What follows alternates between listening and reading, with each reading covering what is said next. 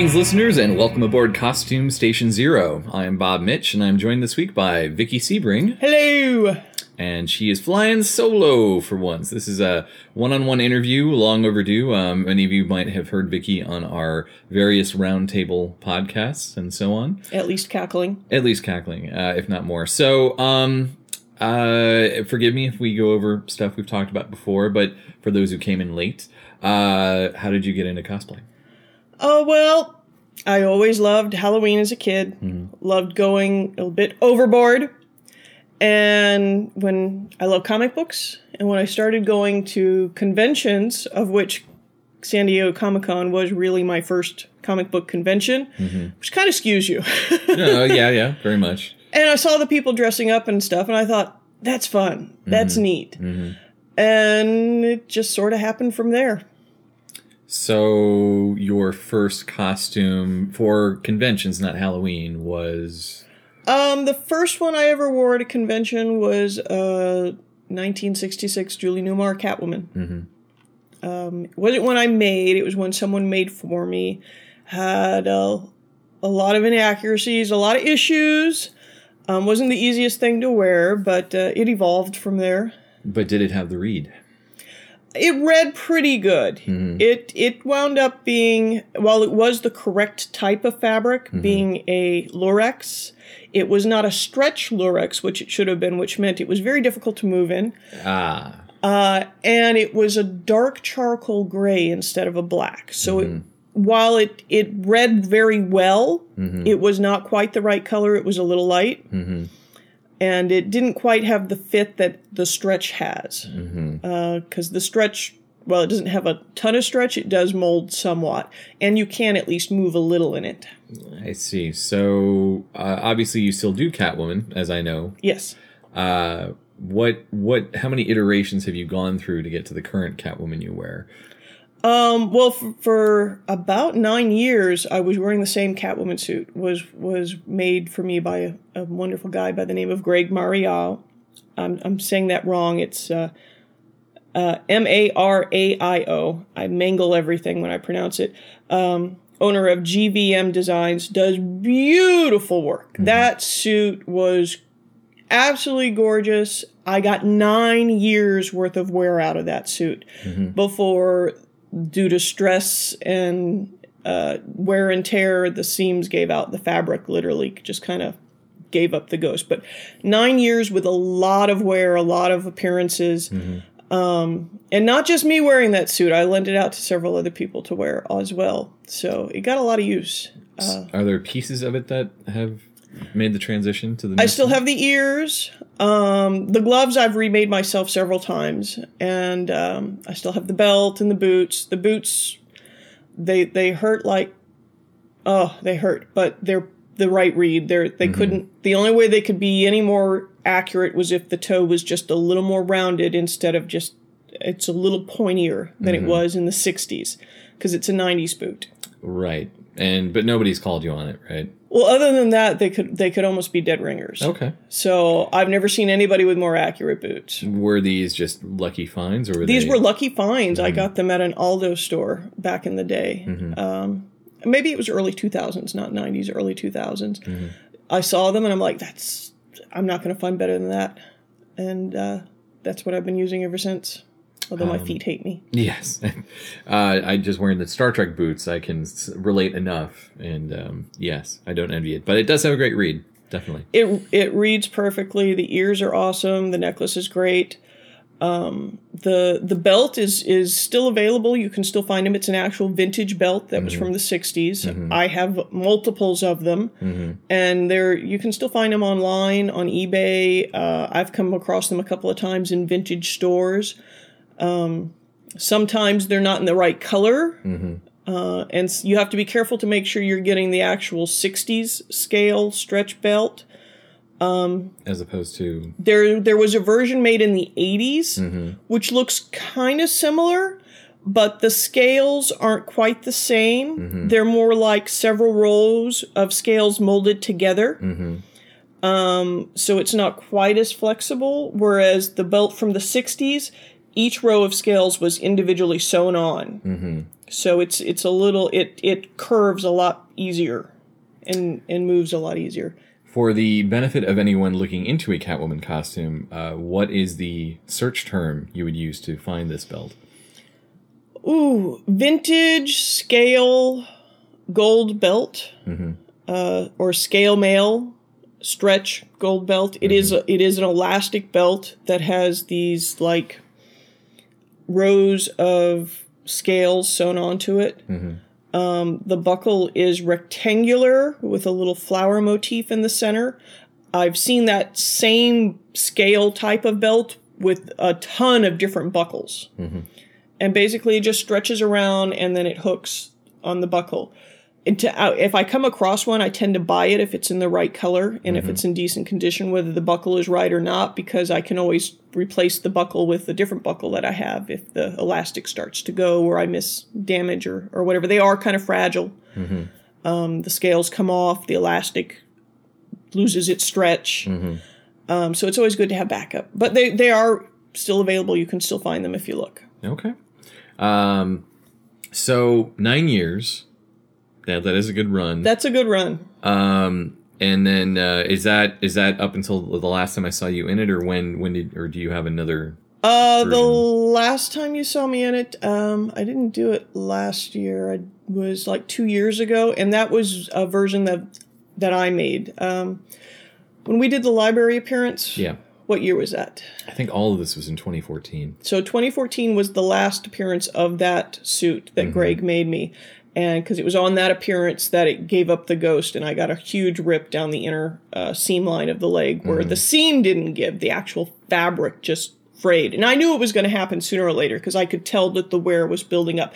It's a delicate fabric. And I put it through a lot. Very true. Very true. A lot of cons. But I made another version of it for myself in 2014. And I still need to tinker with the pattern. I'm not 100% yet with how it's turned out. The pattern still needs some tweaking and stuff. But that's the one I've worn in the last several appearances I've done.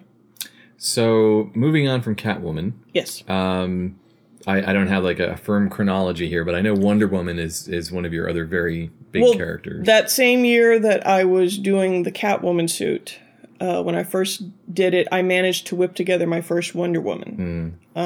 I hadn't planned to do Wonder Woman because I didn't think I would get it done on time, and that was the start of what has become a very unfortunate con tradition where I am sewing in the car on the way to the con.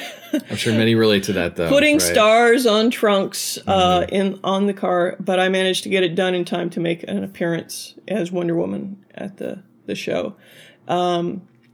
It's improved and evolved a lot since then. I've seen some of the changes over time. Yeah, well, the first one had these giant stars on it at the bottoms that I cut out of white vinyl. And why vinyl? It doesn't fray. Okay. And it was what I could get my hands on. Sure. Okay. Since then, I've moved on to pre-embroidered applique stars that I sew on. A little difficult to sew on, especially onto a stretch garment. But I got lucky with finding a beautiful stretch satin for the bottoms at Michael Levine's downtown LA. Yep. Of course, never seen it there again, but I got it when I got it, and I got lucky. I upgraded my silk to I saw this stuff at International Silk and Woolens. Beautiful, gorgeous red silk. $50 a yard, but what you gonna do? It was gorgeous, so I bought it, and that was my upgraded top version. And I modded that off of a Butterick pattern. Because I'm used to this sort of Alex Ross version you've been wearing more recently that has the metallic breastplate. It's always been that version that I've done. It's always been that version? It's always been that version that I've done. It's just it's gotten a bit beefier. My breastplate and belt on my Wonder Woman, they read really well. They look, especially in photographs, they look like they are mirror finish metal. But they're not. They're vinyl. I got really lucky when I was first looking into making the Wonder Woman. I came across this really strange material in downtown LA. And what it was a clear vinyl that had a metallic gold foil adhered to the back of it. So it looked like mirror finish metal, but it was vinyl, and it was very flexible and pliable and cuttable and wearable and great and easy. The first year, my breastplate was mainly just the vinyl itself with no backing, held to the top, and the belt we tried the vinyl on top of some really cheap plasticky stuff that we found. Didn't work that great, didn't hold up terribly well, especially on the ride up. Things sort of exploded from heat in the car. Yeah. So we've upgraded since then. The next year, came up with the idea to use leather as the backing on the vinyl, and got some really heavy-duty saddle leather. Oh, that's good, yeah. And cut the belt shape out of that, put the vinyl on top of that, and did the same with the breastplate. And then just some Velcro and a few snaps here and there, and it reads wonderfully. Oh, yeah. Nope. I still think of it as metal, and as you just said, most people do. It's really funny because the saddle leather is pretty heavy duty anyways.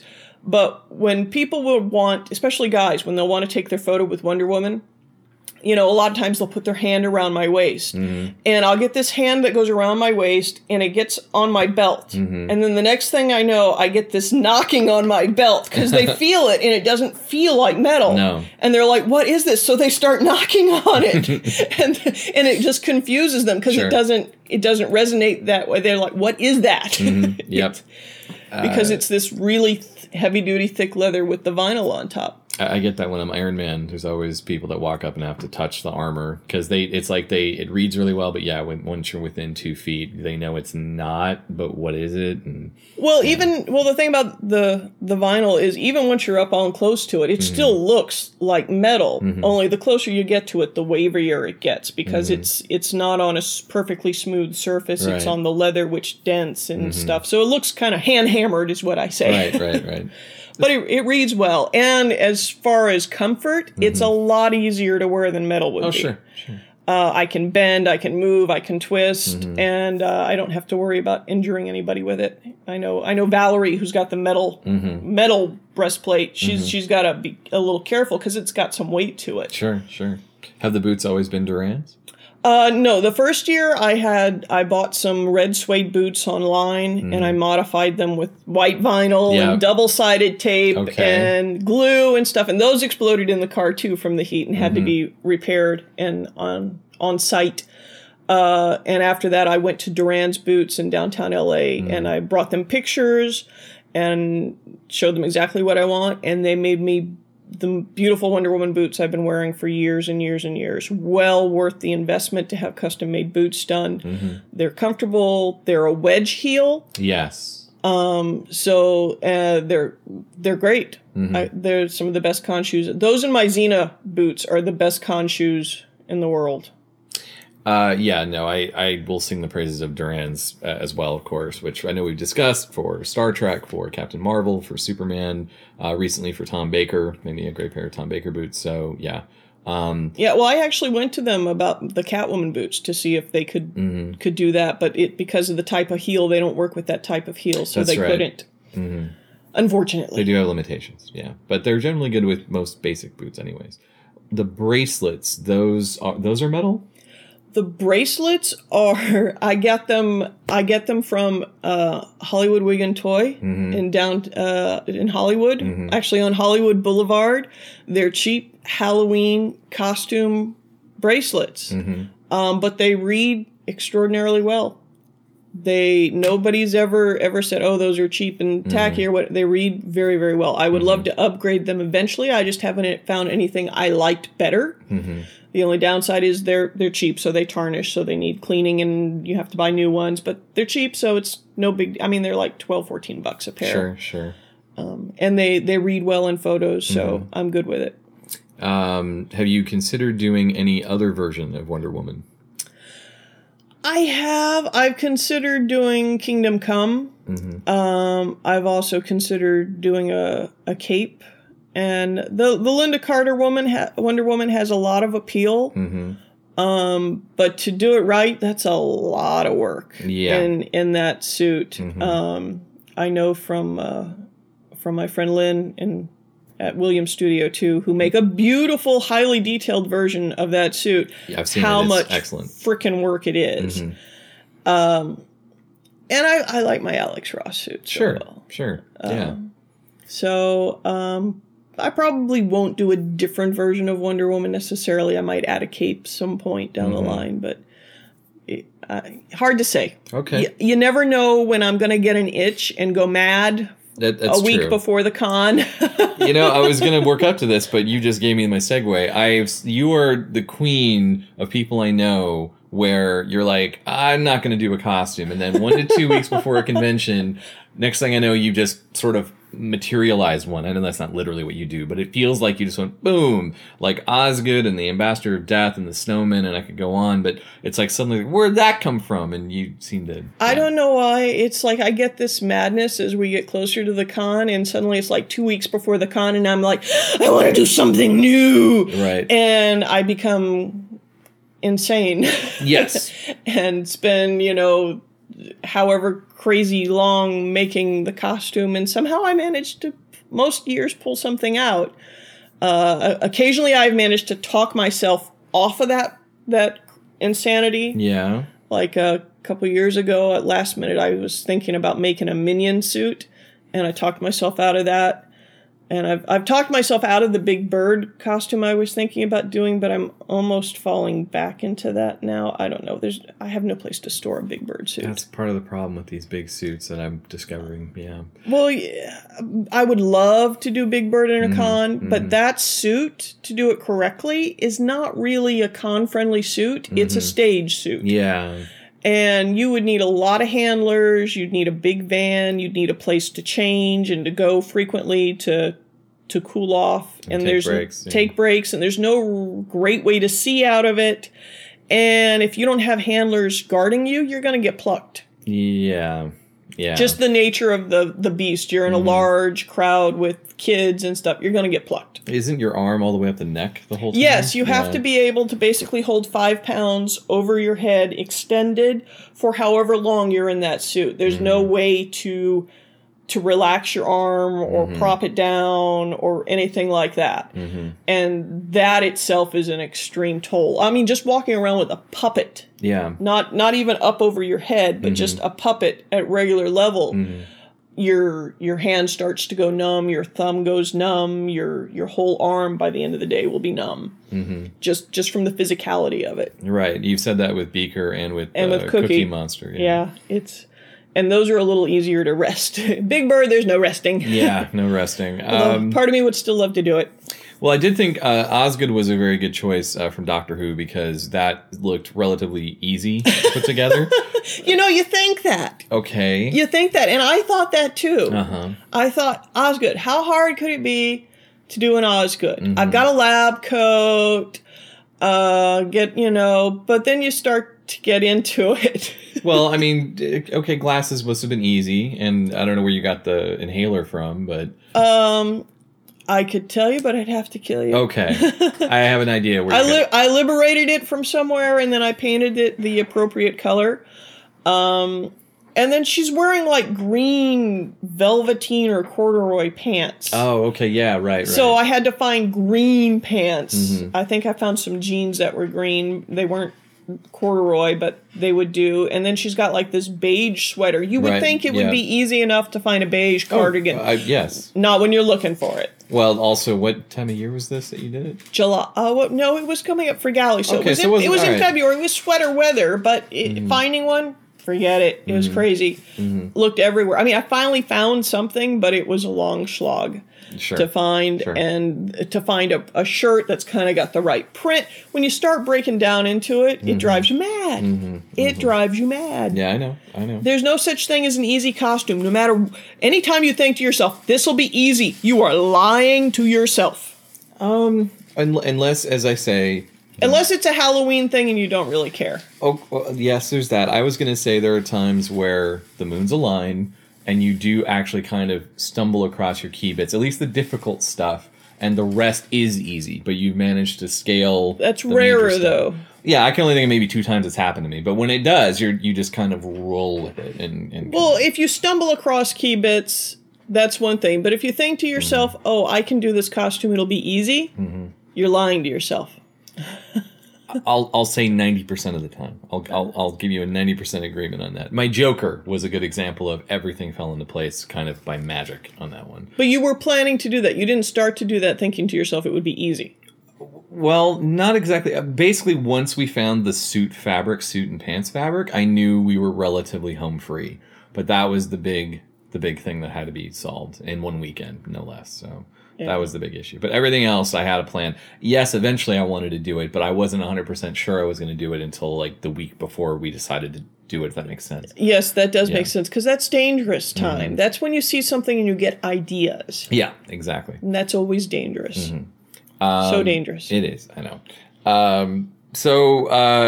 Let me think here. So yes, Osgood. And here's my other thing. For Doctor Who, you've really kind of gone all over from fairly elaborate novice Haim, I'll put the snowman over there, to, I'll say, comparatively easy with Osgood.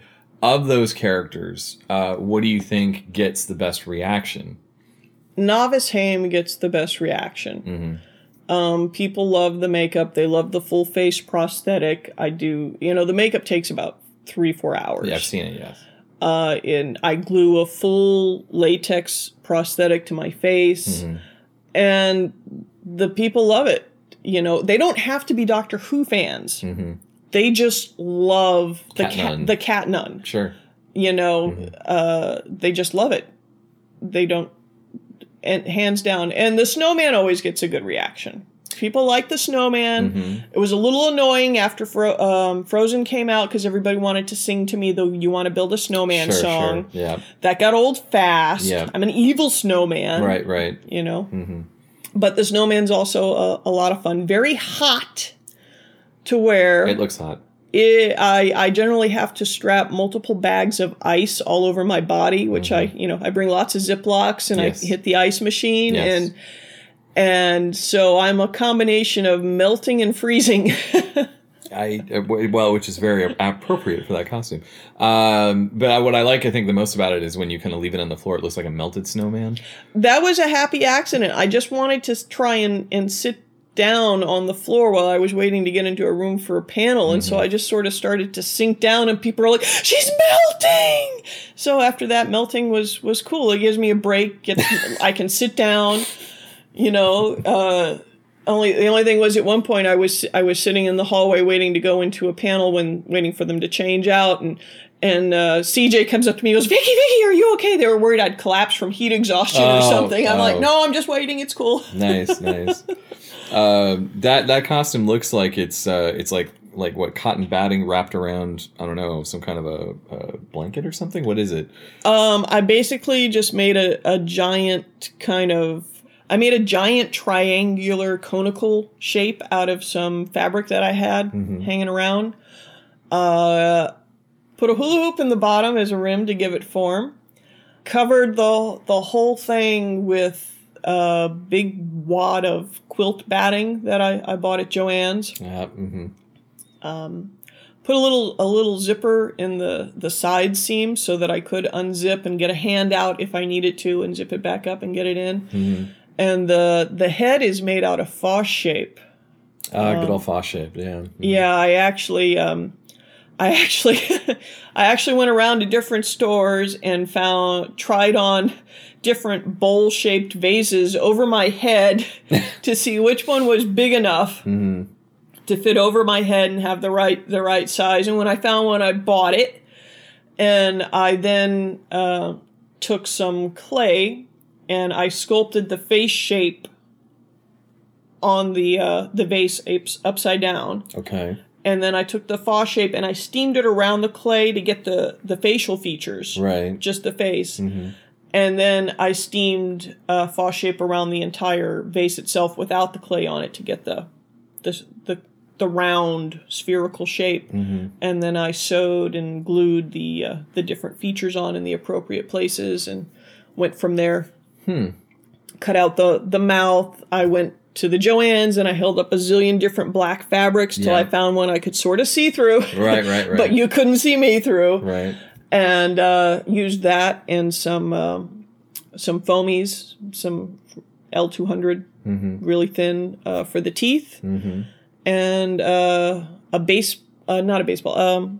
bicycle helmet, a cheap bicycle helmet I wear underneath. Sure, And I have a little Velcro attached to the top of it and to the top of the snowman head, so it rests on that and moves and turns and it supports it. And I see through the mouth. So there's no ventilation. It's the helmet itself is hot. Even if my body is okay from all the ice, my head dies. But it gets a lot of love. I know it gets a lot of love. Do you at least have the Scott patented headband underneath?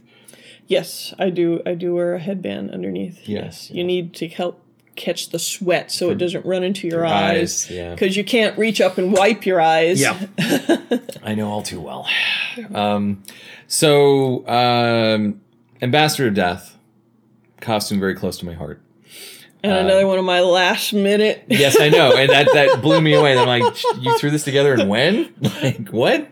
I think that took me, 4 days to make that? And that was a lot of frickin' quilting. That whole spacesuit is quilted in lines and stuff. But now, wasn't the helmet from one of the...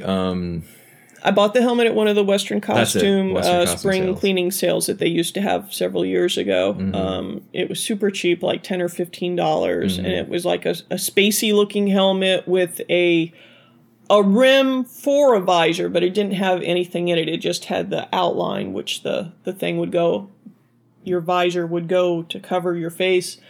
And I had some one-way mirror Mylar film that I had bought for another project, and just because. Yeah, of course. So I cut some of that out and put that in there, and it reads really well for the helmet visor. And then we spray painted it and sanded it to get it gray. For the spacesuit, I went to Home Depot and I bought one of those cheap painter overall covers, and I basically ripped that apart and used that as my pattern. And then it was just quilting the whole bloody thing. I used some muslin that I had dyed gray. And then I managed to find a pair of $5 gray wellies, which were the lucky find. Yes. For the first time I wore it, the gloves were just like rubber kitchen gloves that I found if you turn them inside out, they had the right gray look. Perfect, yeah. Since then, I've upgraded to welding gloves, which are gray suede and much more like what they used. Still very warm and bulky, but not quite as sweaty inside because at least they absorb. Yeah. And there you go. That's and the chest unit was various bits of wood painted and strapped on with some clear wire fishing line, and then we got this like plumbing hose that had it's not quite right, but it was close enough for my budget. Yeah. And just various bits and bobs from the Home Depot. Sure, good old Home Depot. Home Depot. I love the costume because any love for Pertwee, especially season 7 Pertwee, is always good in my book. But don't you often run into people mistaking you for the Impossible Astronaut from? People mistake me for all sorts of stuff and that. But they're all happy to see it. Whether they know it's kind of like Novice Haim. Whether they know the character or not, they think it's cool. Sure. Funny thing was one galley I was on a panel. And I was in the process of putting on my Novice Haim makeup, but I was supposed to be on the panel, and I was running out of time. Right. So my makeup was only partially done. It takes a long time to glue the appliance and stuff on and then do all the makeup. So I just threw on the Ambassador of Death suit on top of it because I knew that would cover everything. And I went down to the panel. well, to do the panel, I had to lift the visor. Right. And I told everybody, look, here's what's going on.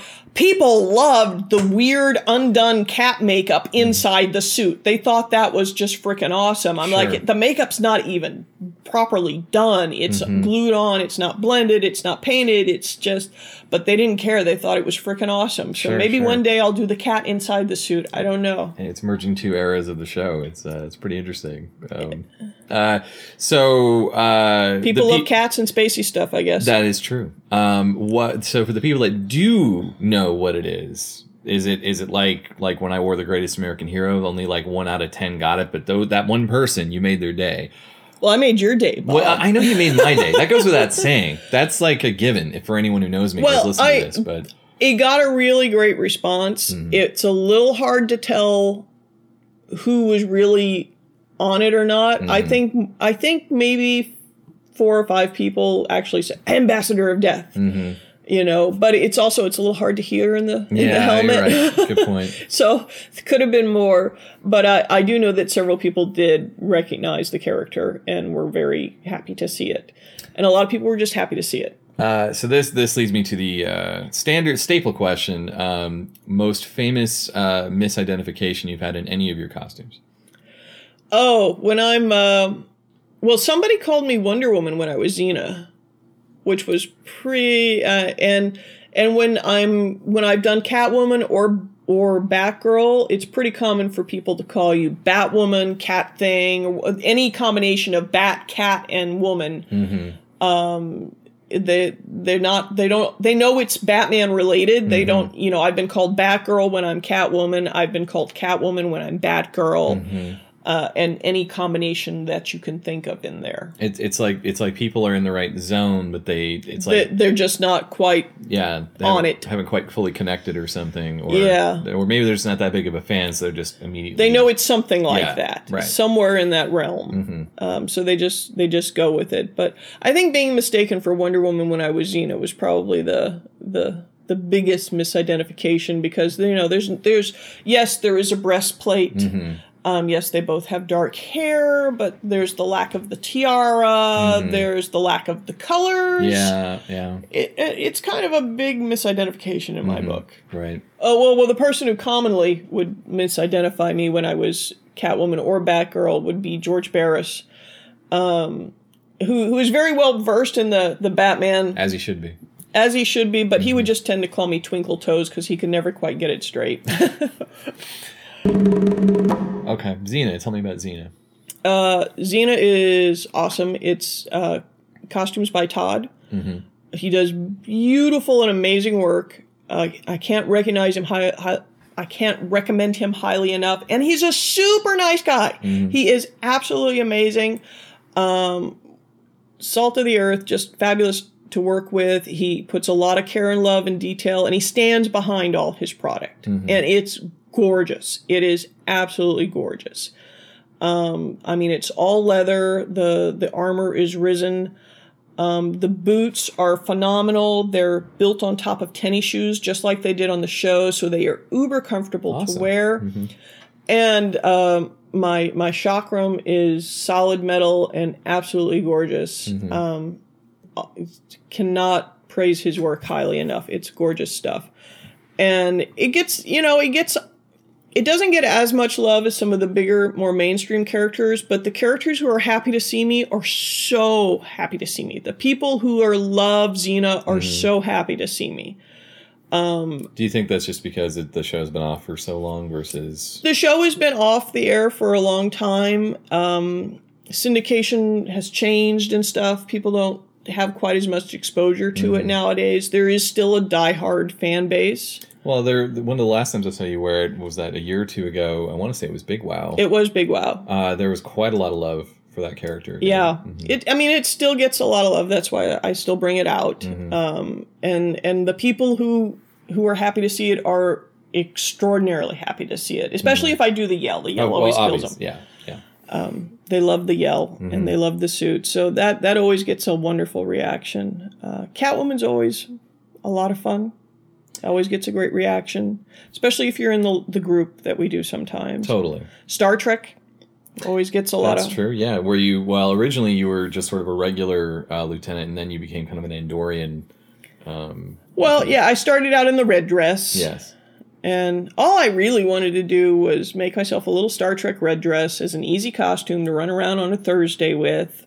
And then somehow I wound up making the whole away team. Well, you can blame the just sort of costuming virus getting around too for that one. Yeah, but that's okay. It turned out great, and it's a lot of fun to do. But then last year I decided Beaker gets so much love when I take him to cons that I decided I'd make him a red shirt. Yes. And have him join the Star Trek crew. Mm-hmm. And so I fit in a little more as opposed to just the puppeteer lurking in the background, totally in regular clothes. I made myself an Andoran with the blue and the antennae and the whole thing. And that was another thrown together last minute costume. Yep. But I did have most of it in my closet already. Well, it works out. And that got a lot of love. I remember. Oh yeah. I felt kind of bad for the rest of the away team because Beaker got so much love and attention, and they're all kind of like, "Oh yeah, you guys can get in too." Yeah. But it is something about getting, as we've said, those three colors together. When you have the whole thing. It was interesting to note because I run around with Beaker when I'm just in regular street clothes, and then everybody wants their picture with Beaker. They want to take a selfie with Beaker, and I'm just like a fly on the wall. Sure. They don't even see me. But when I was dressed up in the Andoran with the blue and their stuff, get in the picture too. Get in the picture too. Yep. You know, suddenly I'm Beaker's prop, which is interesting. Right. But starting to do the puppeteering at the conventions has been an interesting and fun experience. It's a little different than cosplay, but it's got its own rewards. It seems like whether you're Beaker or doing Beaker or Cookie, it always gets quite a lot. Well, it's different though because I think it taps into childhood more so than some of these other characters. So I think that's, I don't know, it's like a different wave of fan appreciation that I see. It is, and especially with Beaker, because when I take Beaker to a con, I tend to dress him up. Like I'll do Tom Beaker. I'll put him in the Fourth Doctor scarf and kind of that color motif, and the Doctor Who fans go ballistic for it. Oh yeah, they absolutely adore it. Or, like I said, I put him in the Star Trek red shirt and because you got your two loves, you got Beaker from the Muppets and you got fandom, and it just seems to gel together very well. So when constructing these, are there patterns out there to make replicas of these puppets? Did you just wing it? Or Not of these puppets. There are commercially available puppet patterns, but they are not for any of the Henson or Sesame Street property puppets. Those are copyrighted, and for obvious reasons, you're not going to find a commercially available pattern for those. So it is a matter of trial and error and a lot of research. I analyzed all the YouTube footage, especially anything in high def I could find on Cookie. There's a lot more on Cookie than there is on Beaker, and Beaker's kind of hard to get a grip on just because of the way he's constructed and what he is, being a cylindrical. Yeah. Like with Cookie, I could get screen caps and stuff where he's got his mouth open and try and get the diameter of end to end and stuff to try and figure out ratios and stuff. And I think we came really, really close on Cookie. I have photos of my Cookie with the Cookie. And they look pretty good, other than he's a little more tealy and I'm a little bluer. And as he said, I'm a little cleaner. Yeah, obviously. Being a little newer. But he turned out really well. But it's a lot of trial and error. I made like 9 different versions of that, just the head alone for Cookie, trying to get it right. This was not something you did last minute then? No, no. This was something I've been wanting to do for a long time, and I worked really hard at it. I mean, and it took like 5 different versions to get the hand right. Still have to do a few last minute touches on that. My Beaker turned out really good. I didn't have to do quite as many mock-ups and stuff on him. However, he is a bit too large. he turned, I'm happy with it, because I tend not to be with any other Muppets when I'm with him, so the size differential doesn't come in too much, and he's big enough that I can actually hide behind him if I need to. Right. Which works well on a con floor, but the actual beaker is about 4 inches or so in diameter, whereas mine is slightly over 5. Because the particular tubing that I got to make him out of was a bit thicker than expected. Gotcha.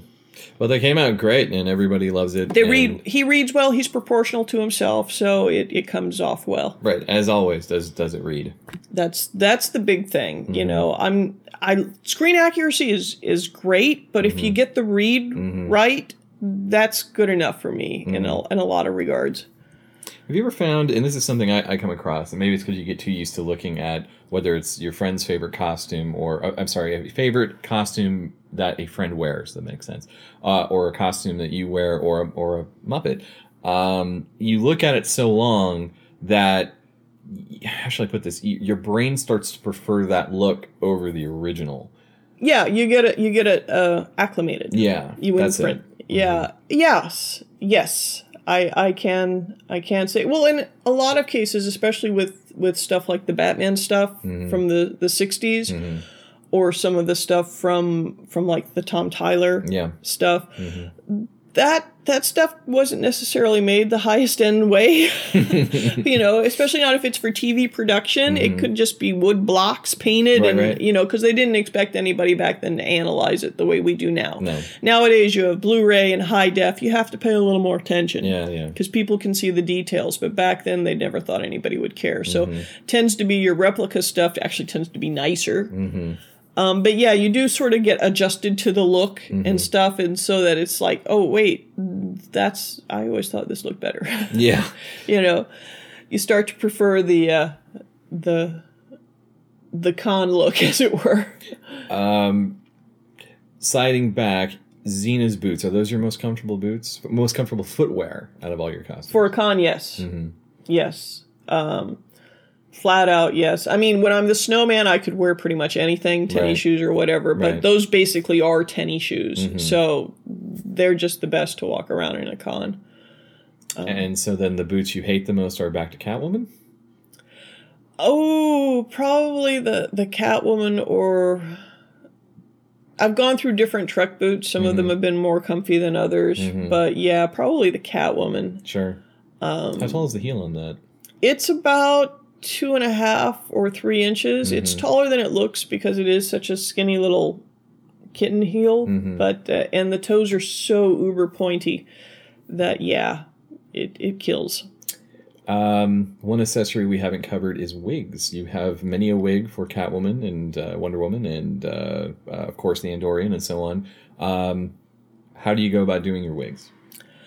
Well, it depends. You have to think of what your budget's going to be.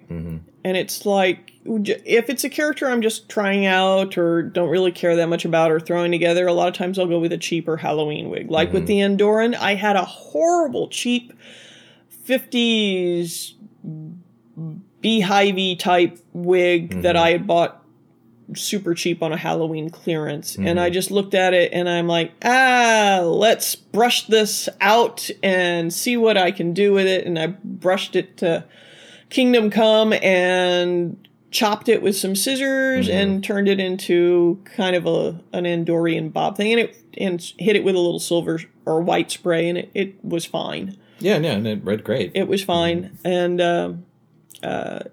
you know, but for Wonder Woman, and basically Catwoman and stuff, I try and get reference photos of what I want.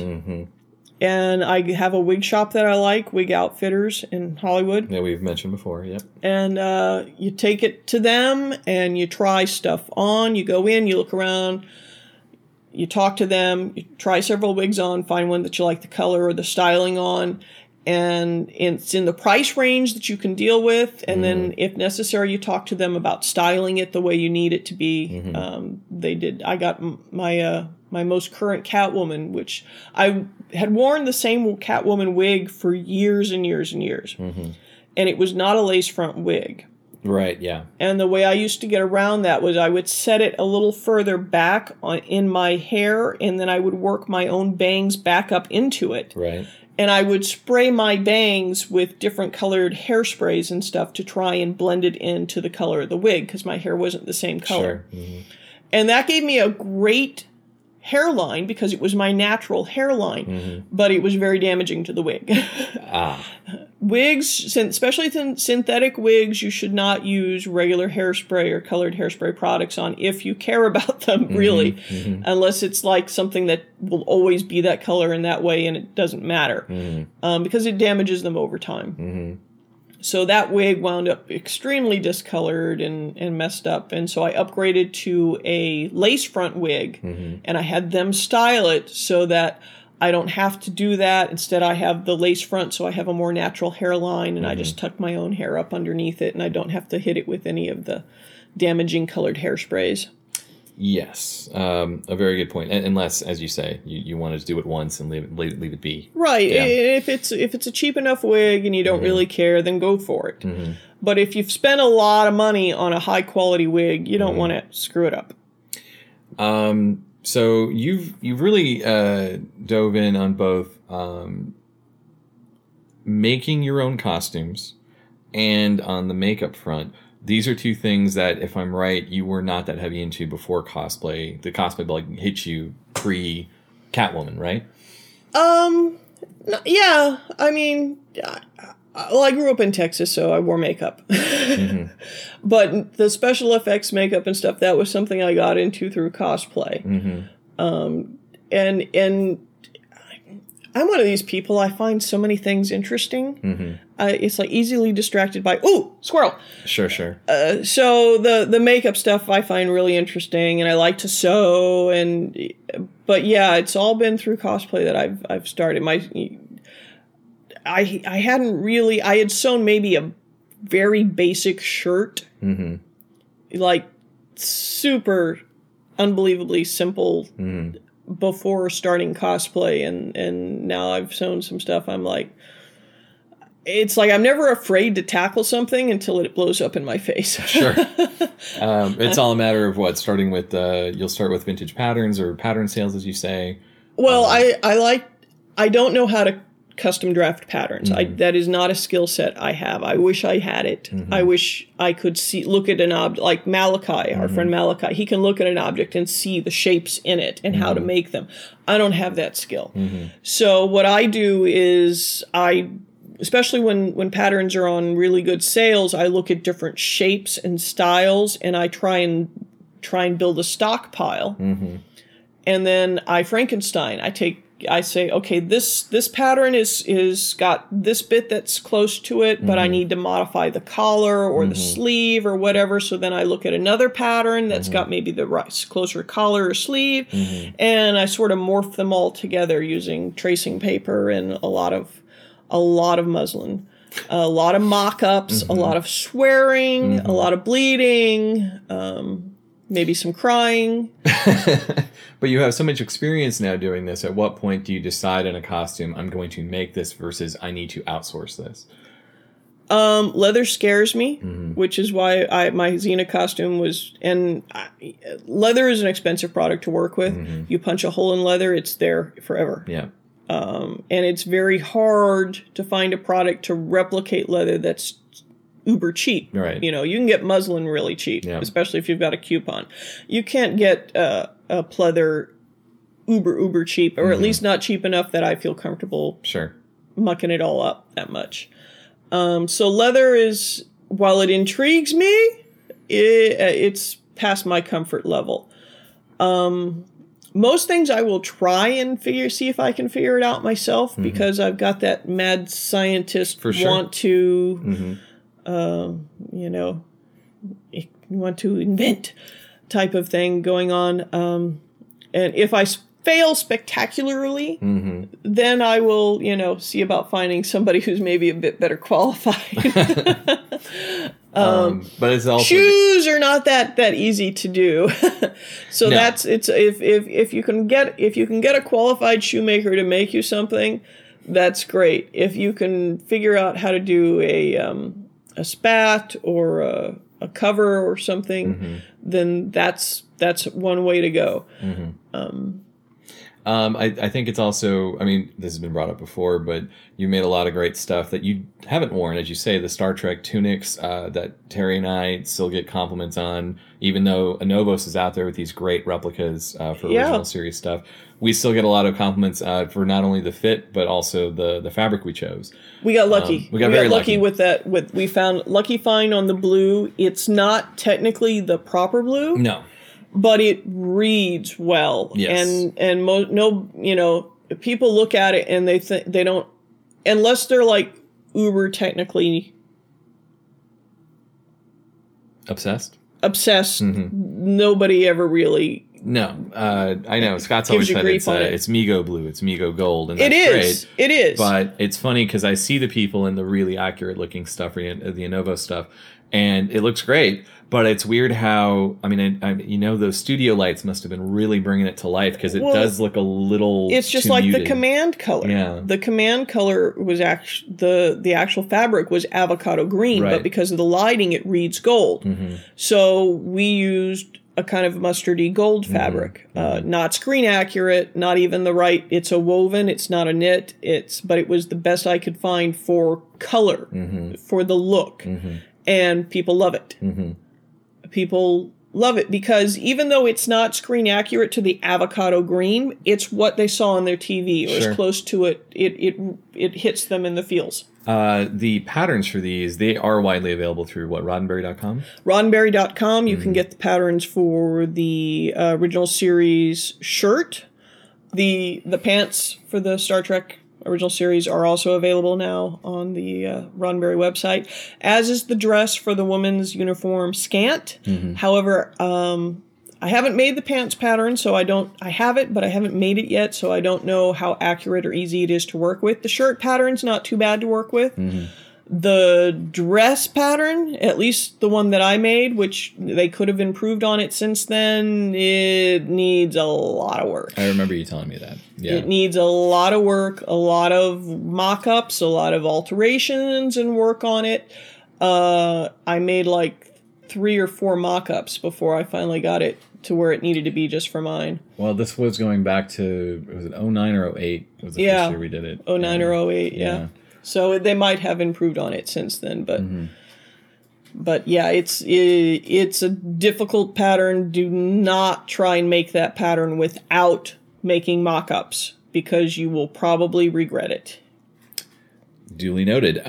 So along the same lines of probably difficulty, as I seem to recall, the Mary Marvel that you made for Terry, which I know probably went through quite a few phases, and the cape. The cape, I was very proud of how that cape turned out. That's some of the hand stitching on there is the nicest I've ever turned out. I don't know how that happened, but it turned out quite lovely. Well, the florets look great. The florets turned out proper, and they were the biggest pain in the butt. Yeah, I know.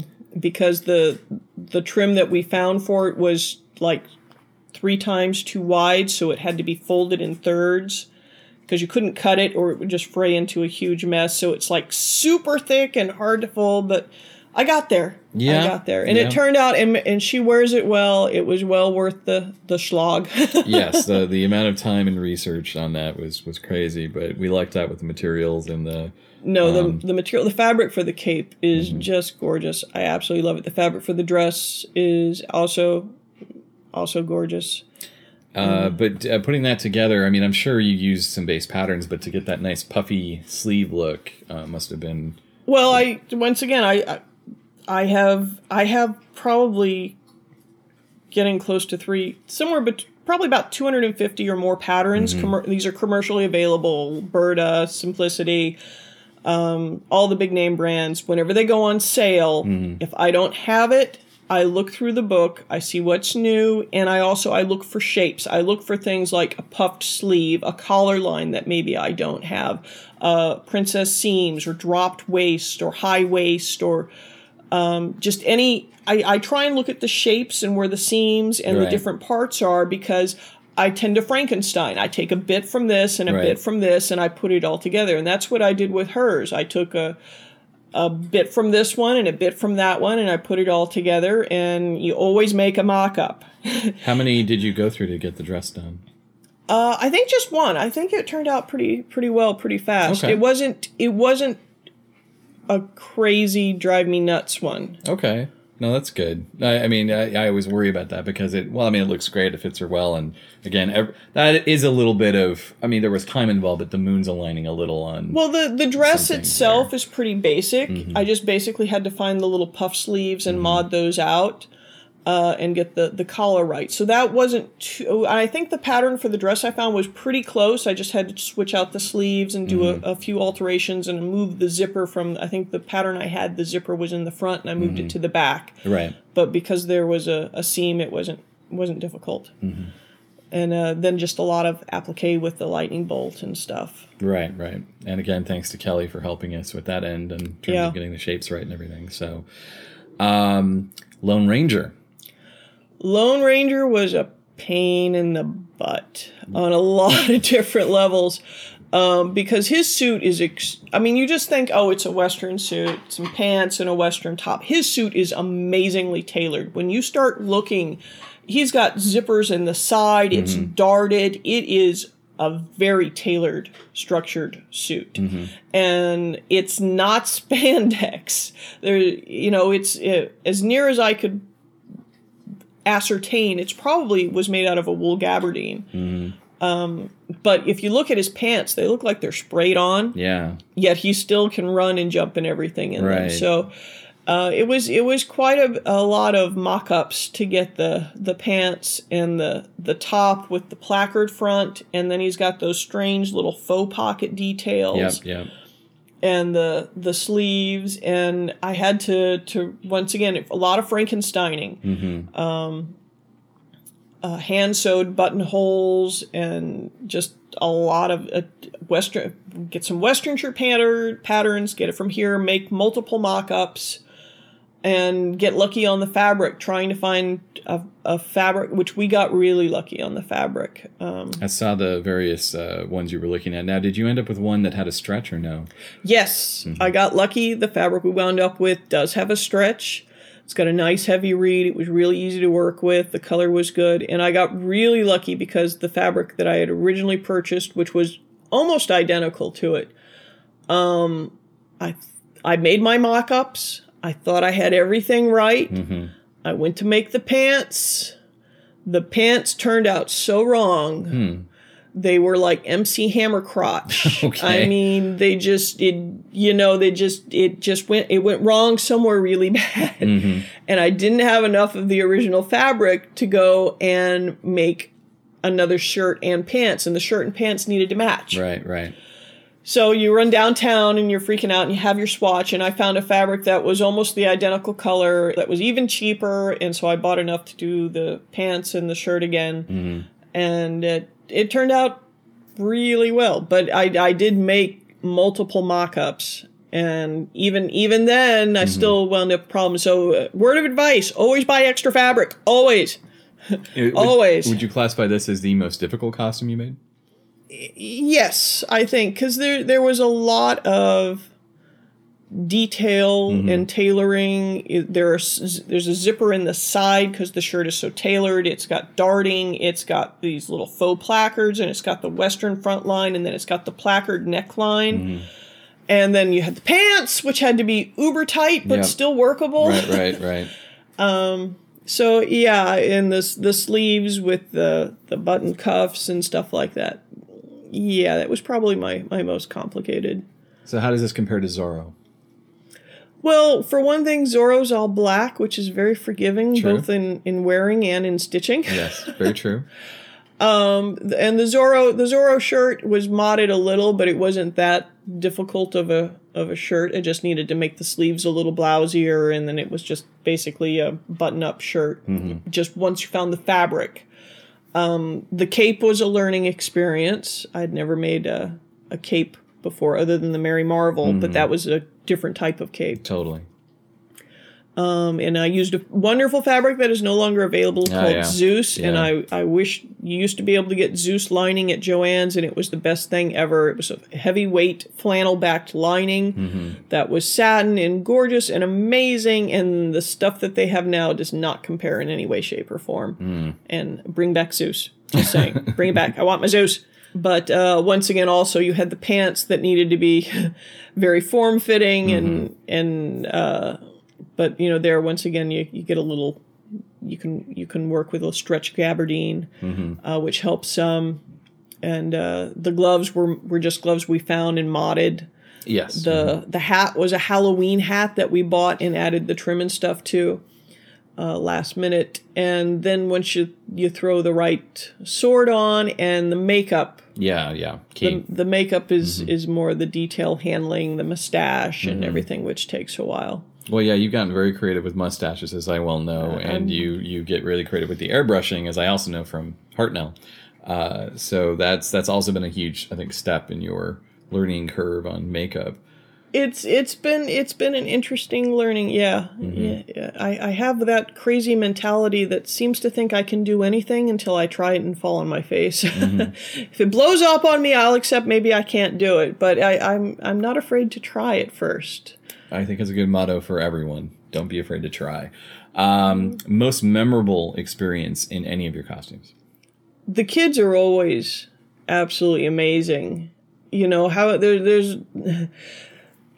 there was shortly after, I think this was the second or third year we've been doing Batman and Wonder Woman at conventions. We went to the Hollywood Halloween parade that they do, which is like a big Halloween street fair where people dress up. And I was Wonder Woman and Scott was Batman, and we're just walking along, and there was this little girl there with her family who was dressed up as Supergirl. And she was thrilled to death to see Wonder Woman. Oh my, she was over the moon. She just runs up to me, gives me a huge hug, standing there, wants your photo taken, and she's happy as happy can be, just thrilled, and that's always awesome. But then her parents are like, okay, we gotta go, and so she's like, okay, bye. Okay. Telling her parents goodbye. Oh. She's gonna stay with Wonder Woman. Okay. And they literally dragged her away crying, which was, it's like at first it's this wonderful experience, and now I've just broken her heart because she can't stay with me. Oh. But it's those memorable things, like seeing a little girl launch herself at Terry when she's dressed as Batgirl and literally knock Terry on her butt because she's just throwing herself at her. She's so excited. Yes. I flipped a guy. I've actually flipped a guy as Batgirl once. You had the range of motion to flip a guy? I flipped him, yeah. They were two guys with a video camera. They were wanting cosplayers to pretend like they were beating them up. And I'm like, well, I won't beat you up, but I just grabbed him and I judo flipped him. I don't know how I did it, but I did it slowly. I didn't want to hurt him. Sure. But it went out, so who knew? I'm sure it was exactly what they needed.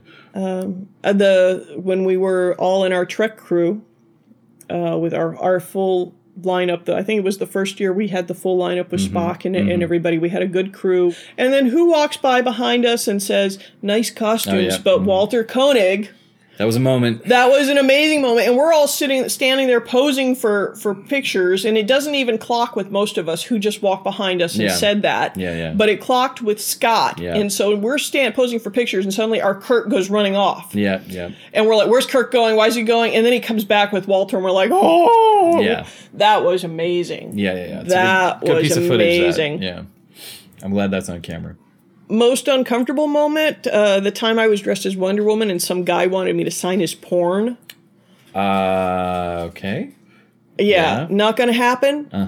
And then he didn't understand why I wouldn't sign his porn. Even better. And and it's like, dude, I'm not, I wouldn't set a good example. I'm not going to sign your porn. Get over it. Yeah. I mean, a little creepy. I mean, it wasn't even like superhero themed porn. I have no idea. I wasn't looking that closely at it. I didn't care. Didn't want to know. I'm trying to follow the logic this guy was doing here. I wasn't going to touch it to look at it in depth. Fair enough. You have a very well-stocked sewing area. What do you recommend listeners use as resources for their own sewing rooms in terms of where you like to get materials? Well, you got to go with what you can find. It's very hard to... I mean, you can buy fabrics online, especially if they'll send you swatches and stuff, although sometimes you have to pay for them. But it's always worth it if you can actually see and feel the fabric. I've bought a lot of fabrics online just based on description and photo and had it show up. And, you know, if your colors are different, the monitor settings, though, it cannot be what you need. So you can spend a lot of money on stuff that doesn't work. Right.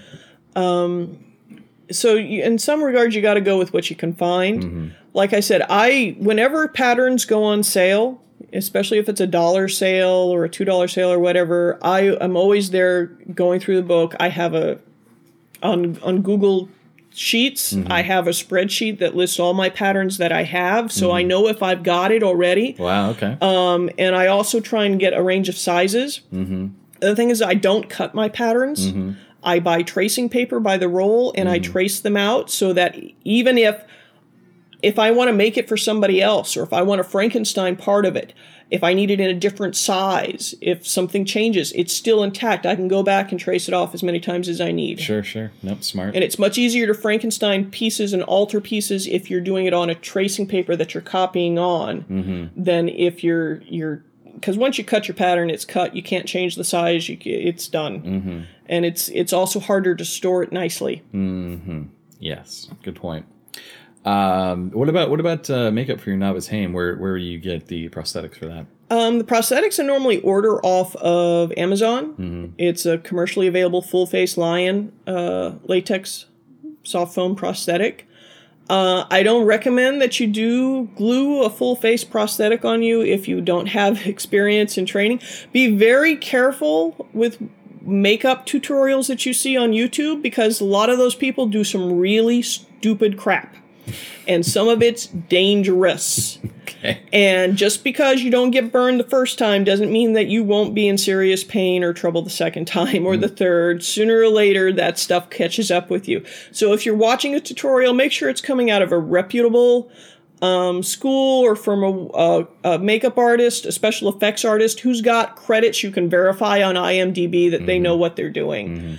You need to be careful with this stuff. You can really screw yourself up. So final question. Okay. What is your advice to beginning cosplayers? Go for it. Don't be afraid, and don't wait to get it perfect. You start somewhere. It doesn't have to be the screen accurate, high end, whatever. Go out there, show your love for the character, do the best you can at the time, and you can upgrade and modify as your budget and skill set improves. Just go and have fun. And you know what? You don't have to be a perfect dead ringer. You don't have to be the perfect size. You can be heavier. You can be skinnier. You can be taller. You can be shorter. Just try and proportion your costume appropriately for you and make sure you are comfortable in it. And then just go out and have fun and show you're showing your love for this character. You're flying your colors, and don't let anybody tell you that you can't. Words to live by. You have a new podcast. Please tell the listeners about that. It's called My Comic Crush, and basically I just talk to you about all the comics that I've collected over the years. You're not going to get a lot of uber recent comics. You're going to get a lot of stuff from back in the 80s or maybe 70s or 90s or 2000s, but they're all comics that I collected. They're in my collection. I have loved them. I've read them, and I think they're worth knowing about. I think people should go back and read those back issues. They're good stories. You should check them out. This is where the love of these characters come from, right? Yes, cosplaying. I was a collector long before I was a cosplayer. True. Very true. It's an excellent podcast. I quite enjoy it. You can find it, on iTunes? It is on iTunes. It is on Podcast Republic. You can also go to our website, mycomiccrush.com, and stream it there. And it shouldn't be too hard to find. Awesome. And if you need to contact me, you can contact me through mycomiccrush.com as well. Excellent. Any final thoughts?